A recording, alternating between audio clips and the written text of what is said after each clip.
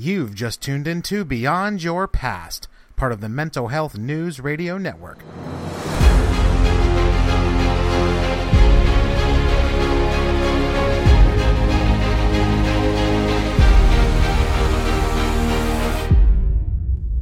Welcome back to Beyond Your Past.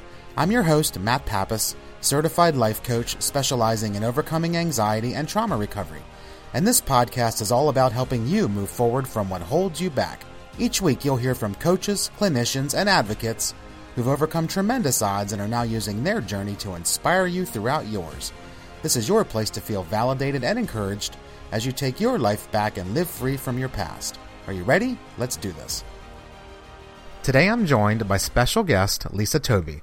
Lisa is the Executive Director of Wildflower Consulting, a firm that partners with clients to design, facilitate, and evaluate policy, system, and environmental strategies that improve public health. You can learn more at wildflowerllc.org. During our podcast, Lisa shares about her life living with dissociative identity disorder, complex PTSD, the challenge of diagnosis, and her recovery using writing and wilderness as a means to help cope and heal, and also about starting a nonprofit for women who have survived violence. So for anyone who struggles with DID, or perhaps knows someone who lives with dissociative identity disorder or complex trauma, I'm sure you'll find Lisa's story very validating and encouraging as she shares so openly about her struggles and triumphs and ongoing healing journey, along with her memoir and other future plans. So let's jump right into my conversation with Lisa Tobey. So hey Lisa, welcome to the show. How are you, my friend? It's great to have you here with us today. I'm great. Thanks so much for having me. Absolutely. It's my pleasure.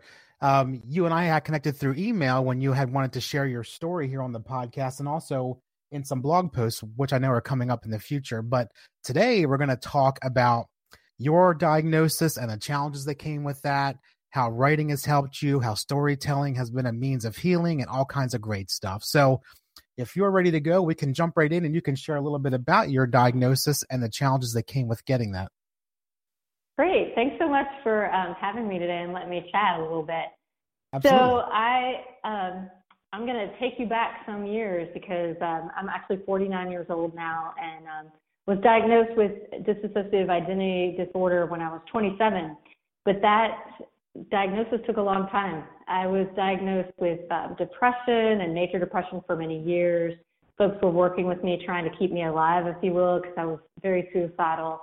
I started recovering memories of abuse, but I didn't know what they are. So for folks who are on, listening to this, it's the PTSD, the beginning of PTSD, where you start to have flashbacks, where you start to get triggered.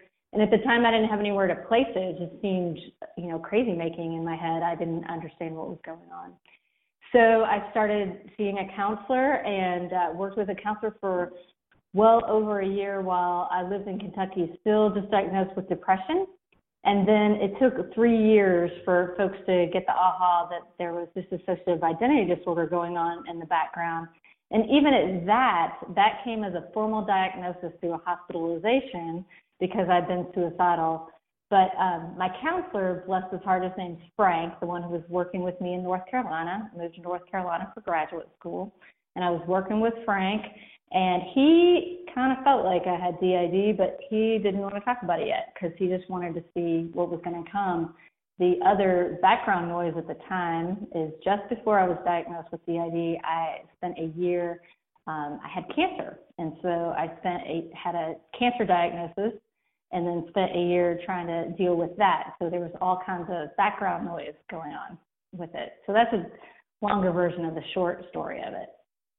There are so many people who struggle with getting the correct diagnosis. And I had a podcast a couple of weeks ago with a good friend of mine who's an advocate and writes for The Mighty. And she struggled for, I believe it was 12 years, I think she said, of, different types of medications and different types of doctors. And let's try this. And what diagnosis is that? Until she finally came to, a similar or, to the correct diagnosis. And so, I can tell, just by you sharing that, it was such a struggle to kind of, go through the depression and all of the years of being suicidal and then trying to figure out what the triggers and flashbacks were. And, hey, maybe it's PTSD, but how does DID fit into this? And so just for anybody else that's listening who's struggling with getting the correct diagnosis, you are not alone. It's very uncommon. I struggled with it a bit, although not as long as some, but I did struggle with getting the correct diagnosis. And, as I said before, when I got my diagnosis of PTSD, I didn't even realize that I could even get PTSD. So it's incredible. And it's almost a relief as much as it is kind of scary or intimidating when you get the diagnosis, because at least you can figure out exactly what it is and start to work on it, even if it isn't something that you really want to deal with, right? Yeah, I think the thing that's interesting, so it started, this whole unfolding of PTSD and along with DID, which was in the background, I just didn't know it. It started when I was 24, and I was in Kentucky, and I had this great counselor who was working with me, and I was killing him because I was absolutely suicidal, and I was bulimic, and I was all these things. And he was trying really hard to not name something for me, to not say, I think you have PTSD, I think you have a sexual abuse history, because it's all recovered memories for me. So he was trying really hard to go with the flow. At the same time, I was so much into the planning of, hey, what next? How do I get to that place where I've got a plan in place where I can, commit suicide, that he didn't really know how to deal with me or read me. He did the best job he could without the diagnosis of DID, and he actually did a pretty fabulous job. But he in his head, I had borderline personality disorder, so he was trying to deal with that. And also he was, later on told me he was trying to deal with how he felt towards me. He actually kind of didn't like me, go figure, because he felt like I was telling him one thing and doing the other. And in my head, I was just working really hard to try to figure out what was going on in the background. I just didn't get it. And I felt, compelled to be bulimic. I felt compelled to, do these other things. Things scared me. I didn't know what was going on. And so he helped me start unfolding it with writing, actually. The way I started recovering memories was just start writing about some of the dreams I had. What a great segue into the next part of our conversation here, and something I can definitely relate to, and that is using writing to help you in your recovery. I mean, when I can remember sitting in a therapist's office, for a long time and just being frustrated and, yeah, I'm doing some good things and yeah, I'm making some breakthroughs, but I would usually leave the therapist's office more frustrated than when I got there half the time. And for me, a lot of it was that I would leave the office and then, I wouldn't know what to do with myself because I wasn't writing at the time. I didn't know much about self-care, and I was just kind of, okay, well, I'm going to go see this therapist once or twice a week, and we're going to talk about stuff, and then I'm going to do the homework, but then what do I do for the rest of the time? And, so I was kind of left to my own devices, so to speak. And then once I started writing, oh my God, it opened up like a world of healing for me. And I started journaling on my own privately, and then, of course, started my blog, and, things really took off from there. But maybe share a little bit about how writing has actually helped you, what you wrote about, who you shared it with.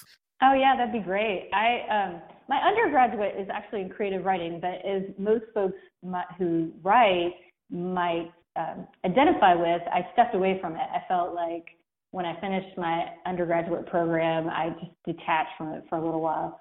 So when I started becoming depressed again, and I had been depressed in college, so I knew what it was like and I knew what was coming, and added the bulimia with it, actually, I started a writing program at University of Kentucky. Actually, they just let me take a writing class, which was amazing. So I sat down and I had things to write for, and so I started writing for those assignments that came up. And so it started serving, 2 or 3 functions all at once, which in retrospect was really nice. I had a cue to do my assignments. It was tying me into these feelings. I didn't know what they were coming from. It let me kind of filter through some of what had happened in the past and what was happening right then. So one of my first big stories I actually wrote for that class was a suicide attempt I'd had in college. And my teacher, he was really good at what he did. He was teaching me writing, not teaching me to overcome, being depressed, which I appreciate because some teachers teach to the depression and not to the writing. But he also connected with me on that other level. So I kept writing that story, at least even though that story at that time was about 8 years old. But then it segued as I moved through the years. That writing let me segue into actually communicating with my alters. Before I was 100% sure what was going on, I started writing to a part of me that's called Little Lisa. And in my head, Little Lisa was just the same as everybody has, right? Everybody's got that little kid in them. I think we've all got little kid aspects, no matter what's happened to us. And so I didn't know anything about DID. I just knew I had this little scared part of me. So I named her Little Lisa. And Little Lisa and I started writing back and forth to each other. It was part of the beginning of my writing and healing with DID. Writing to an inner child, or, what may turn out to be an alter, depending on, your situation, and just writing in general, when you can connect with that little child inside you and write to him or her and start to see things from their perspective.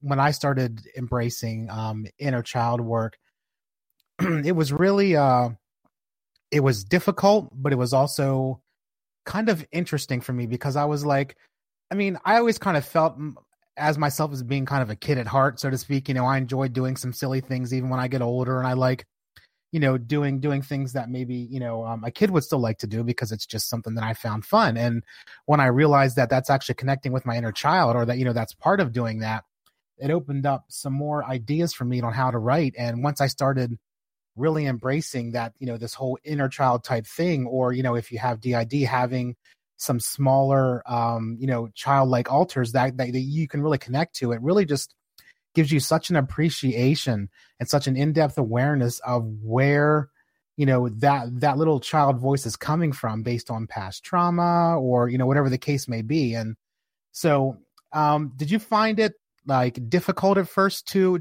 embrace Little Lisa, or was it something that kind of came naturally, or? Well, so here's the thing. I started out I probably had many more parts of me, many more alters at the time, but I had Little Lisa and the personality I called Bitch from Hell. And so still did not think I had DID. I just thought, I got this part of my personality that's going to shred you if you make me mad, and this part that's really vulnerable, and then whatever the heck I am. So I didn't like either of the Bitch from Hell or Little Lisa, because I didn't like the vulnerable. I didn't want them to need so much. And then the other one, I didn't see as a protective factor. I just saw as someone, that part of me that kept other folks away, or I didn't see it as a fierce warrior, which is what I've come to see. And that's not her name, by the way, but that's what I called her when I first started chatting. So I think actually Rob, that my counselor that I had in Kentucky, helped me start identifying with these two parts of me, although he had no idea it was DID. So yes, at first I just hated those parts. I wanted them not to be a part of me. I wanted them to go away. I wanted to be quote unquote normal.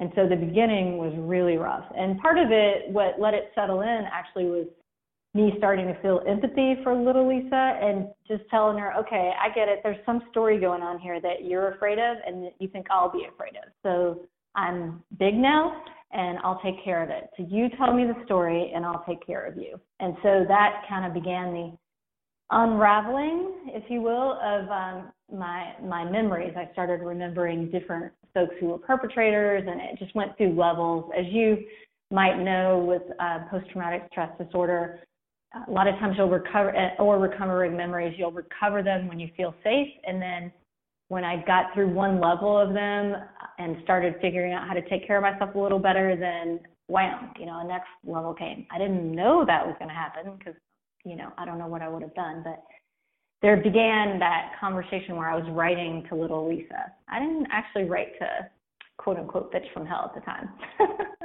That came later. Yeah, I think when you can develop empathy and compassion for that little voice inside you, and again, whether it's just inner child work or whether it's, an alter from DID, whatever the case may be, when you can develop that compassion and relate to that little voice and understand where it's coming from and make that little voice know that they are safe now and that you'll take care of them and that you acknowledge, what they're trying to tell you, that's just so important. I mean, I'm a firm believer in connecting with our inner parts, and inner child work really is a means of understanding what that voice is trying to tell us, because, it is definitely trying to tell us something. And, it may be something super important. It may just be something that it thinks we need to know. And of course, you don't know that until you start to work through it. But I love that you were able to use writing to connect with little Lisa and the bitch from hell and the other parts, and really just, kind of understand more about yourself and where you're coming from. And I know there's so many listeners here that, give feedback on the podcast who live with DID and have had similar circumstances, and ones that even have totally different ones. It's just the awareness and the knowledge that you aren't alone always just makes, is such a big part of healing. So I'm glad that we're talking about this today. And I want to transition a little bit into storytelling. So now, so we've got the diagnosis, we've been discussing some challenges. We learned how the writing kind of unfolded, and you learned more about the diagnosis with DID. So how does storytelling fit into your healing journey? Well, I think there's a couple things. So storytelling for me, it starts with just the simple, just sharing, right? And so sometimes, like you were talking about, it's the inner work of sharing the stories, even with yourself, so you understand what's going on. And then at a more clinical level, if you will, with your counselors. But then I think part of what really helped me, and is interesting because it draws so many connections when I do it, at first I started doing it through poetry. So I had poetry that I would read. It's very Southern. It sounds very Southern. I'm from Kentucky. And so there's movement to the words. And so afterwards, people tended to come up to me and talk to me, whether they connected with my story just as a story, or they connected with it because it was part of their life. And then since then, I've learned all these really cool things, because we go through this learning process, either with a diagnosis or just life, right? So I started learning about the happy chemicals in the brain and all that cool stuff. I was very excited that there was such a thing, and I might be able to get some more of those. So found out storytelling actually increases that, those neurochemicals in your brain that like you to be happy. And it also does this really nice thing that I didn't know about till recently, where it starts when you're telling a story and somebody's listening, it starts to create this connection in your brain. And your neurons, so if I'm telling a story, somebody's listening, they're working really hard to place it in context. And so when they do that, these different parts of their brain start to fire off, like, okay, how does that relate to emotions, these different things? And then they start to empathize and start to have this lived experience with you, although they didn't have the experience necessarily, some might have. And then it just becomes part of their narrative as well. And so I think what's nice is that there's this beautiful component where people start to take on and understand other people's narratives. So I've used storytelling not only for myself, so I write my stuff, I read it out loud to people, I connect with people that way, but I also started a nonprofit called Women's Mountain Passages, and I work with women who survive violence. And we use that process to do healing with those women. I'm also a firm believer in sharing your story, obviously, as you mentioned, with yourself. Telling yourself, that it's okay, and working through the trauma, and writing out your story, and journaling, and writing poetry, and reading poetry, and connecting with that calm, inner, understanding person inside you, who just really wants to embrace how far you've come, and what it means to be a survivor of any kind of trauma, and really just. And then when you can share your story, to other people, whether you're telling it, whether it's a blog post or a podcast or whatever it means, you're right. You do connect with that person and with that audience. And you also reaffirm in your own mind, as you mentioned, about creating new neural pathways and new connections.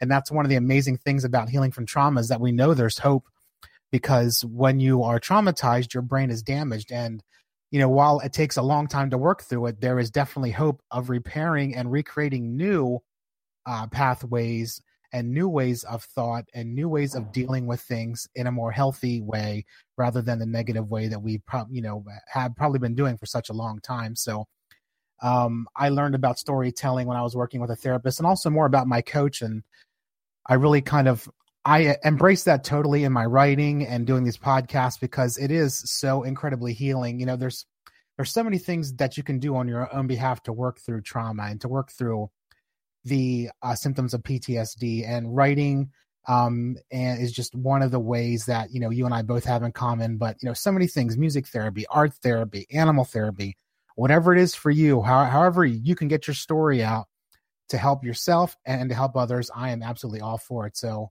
well, I think one of the things about it that's so cool is that it let me find all these parts of me. And so I'm going to get a little more specific about my DID. I don't even know what it's called now. I think they changed the name. So bless the hearts of the world who are listening to the story. But when I was diagnosed a long time ago, 20-something years ago, it was DID non-specific. So, and there's a lot of rules for that. And I've looked them up and read all the science because I wanted to know what was going on in my little brain.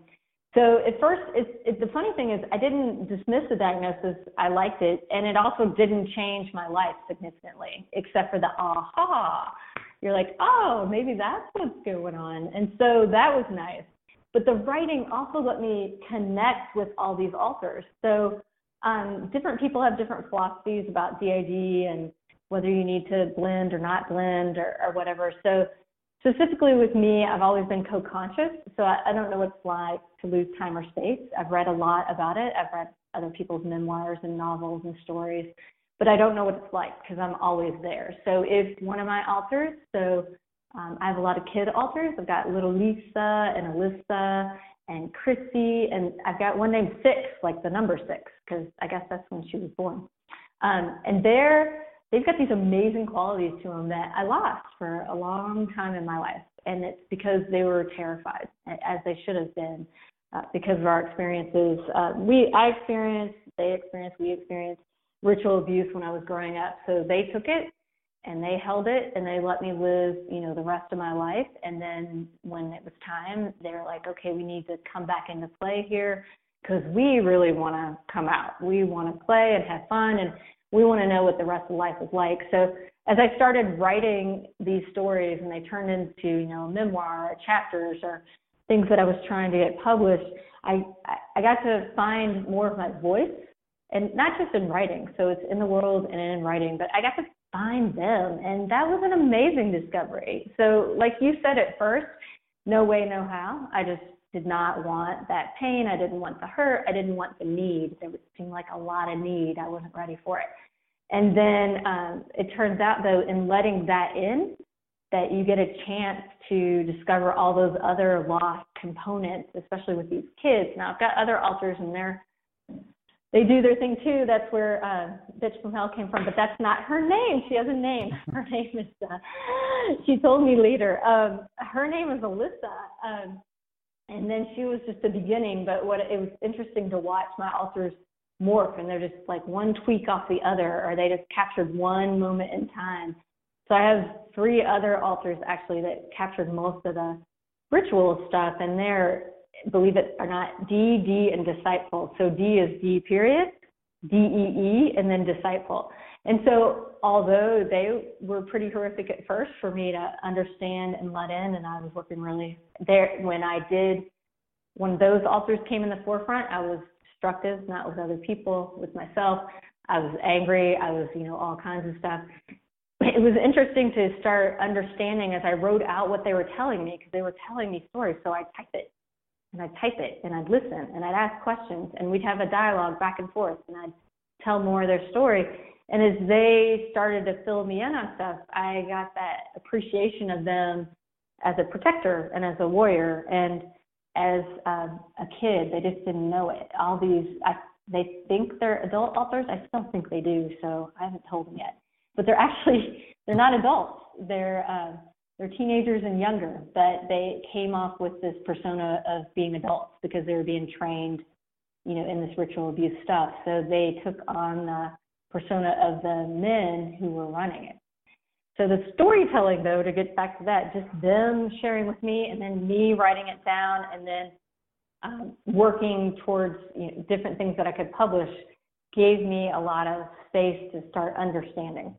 And in understanding them, because I would call them, they were outside, they weren't me, I started to understand me and get the aha about how we all connected and created Lisa.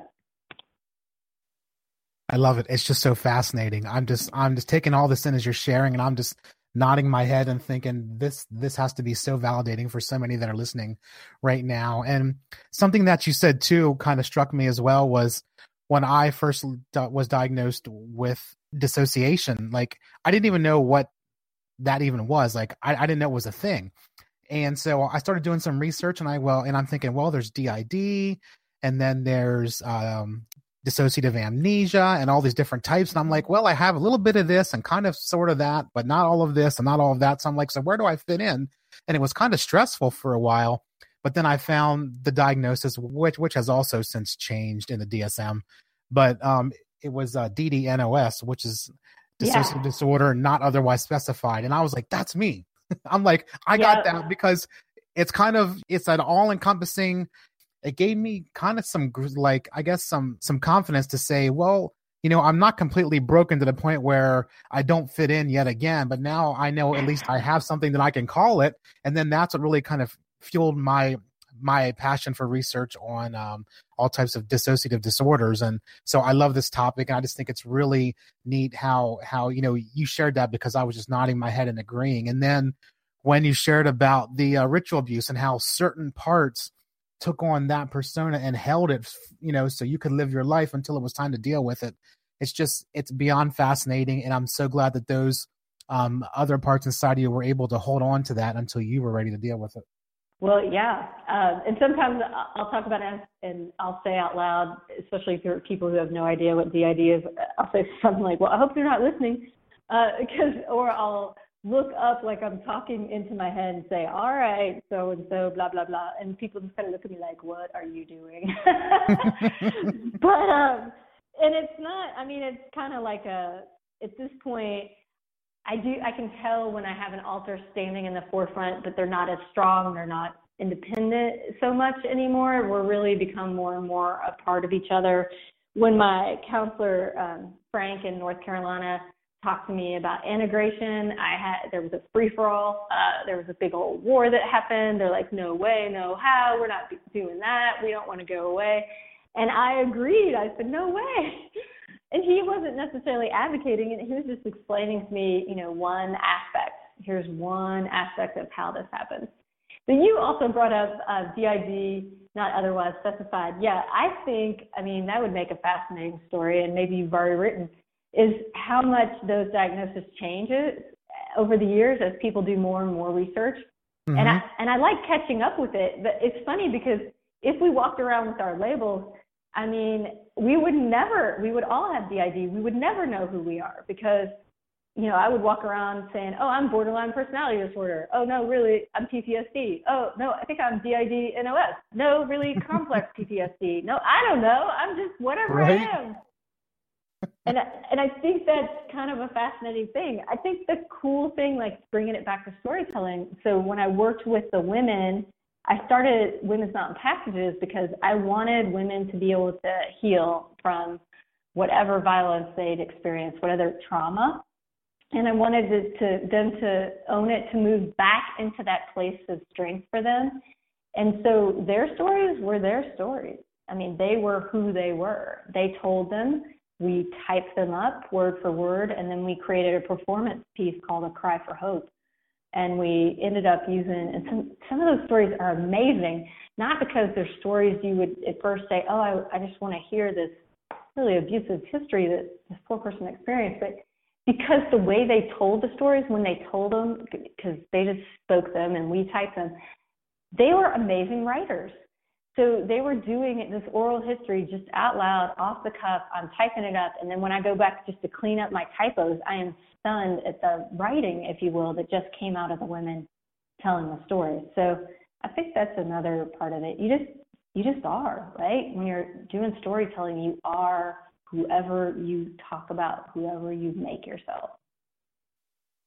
I could not agree more. And it's equally fascinating as well when you talk about it like that, because I can just hear the passion, and you're like, and yeah, when you tell your story, you're like, you are that experience, you are living it with that person if you're listening to someone, and just it gives you such a connection and such an appreciation, and oftentimes a new enlightenment about your own self and your own journey. So I think it's incredible. And I want to be sure that we give the information on how people can learn more about your nonprofit. But before that, tell us a little bit more about your memoir and how that got started and what it's actually all about. Oh, Okay, great. I feel like I got to go find my pitch. I had to write a pitch for graduate school 2 years ago. I still don't know what it says because I was like, I don't get it. The memoir, until a publisher changes its name because it's not published yet, is called Shadows of Me. And it really started a long, long time ago. There was this place, I was talking about the multiple levels of, just uncovering trauma within me. So my first level was a friend's father had sexually abused me, and then I realized, and this is one of those weird things about memory, I had this long period where I thought my grandfather was a perpetrator, and now it's up in the air. I have no idea because I can't tell what my authors are trying to tell me anymore about that story. And then the ritual abuse, which has stayed pretty firm. But when I started writing the story about my grandfather, it's actually, this was the name of the story. And so I wrote it from beginning to end, like when I recovered a memory about him, took it back to childhood, brought it forward to where I was. And it wasn't enough. I was still in really what would be the early stages. Who knew? Because I didn't know I'd be doing a constant recovery, which I'm still doing, which is not a bad thing.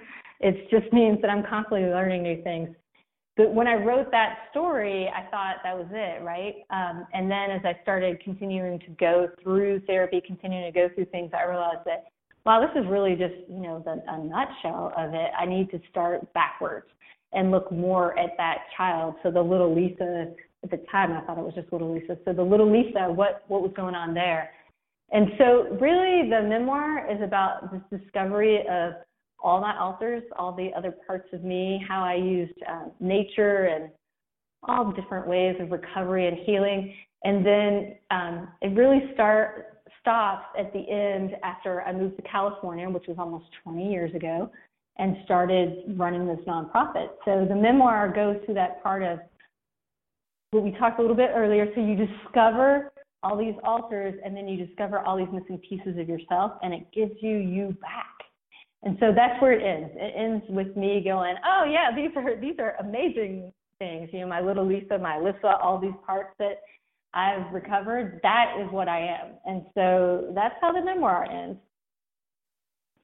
I love it. Do you have a potential date as to when it might get published?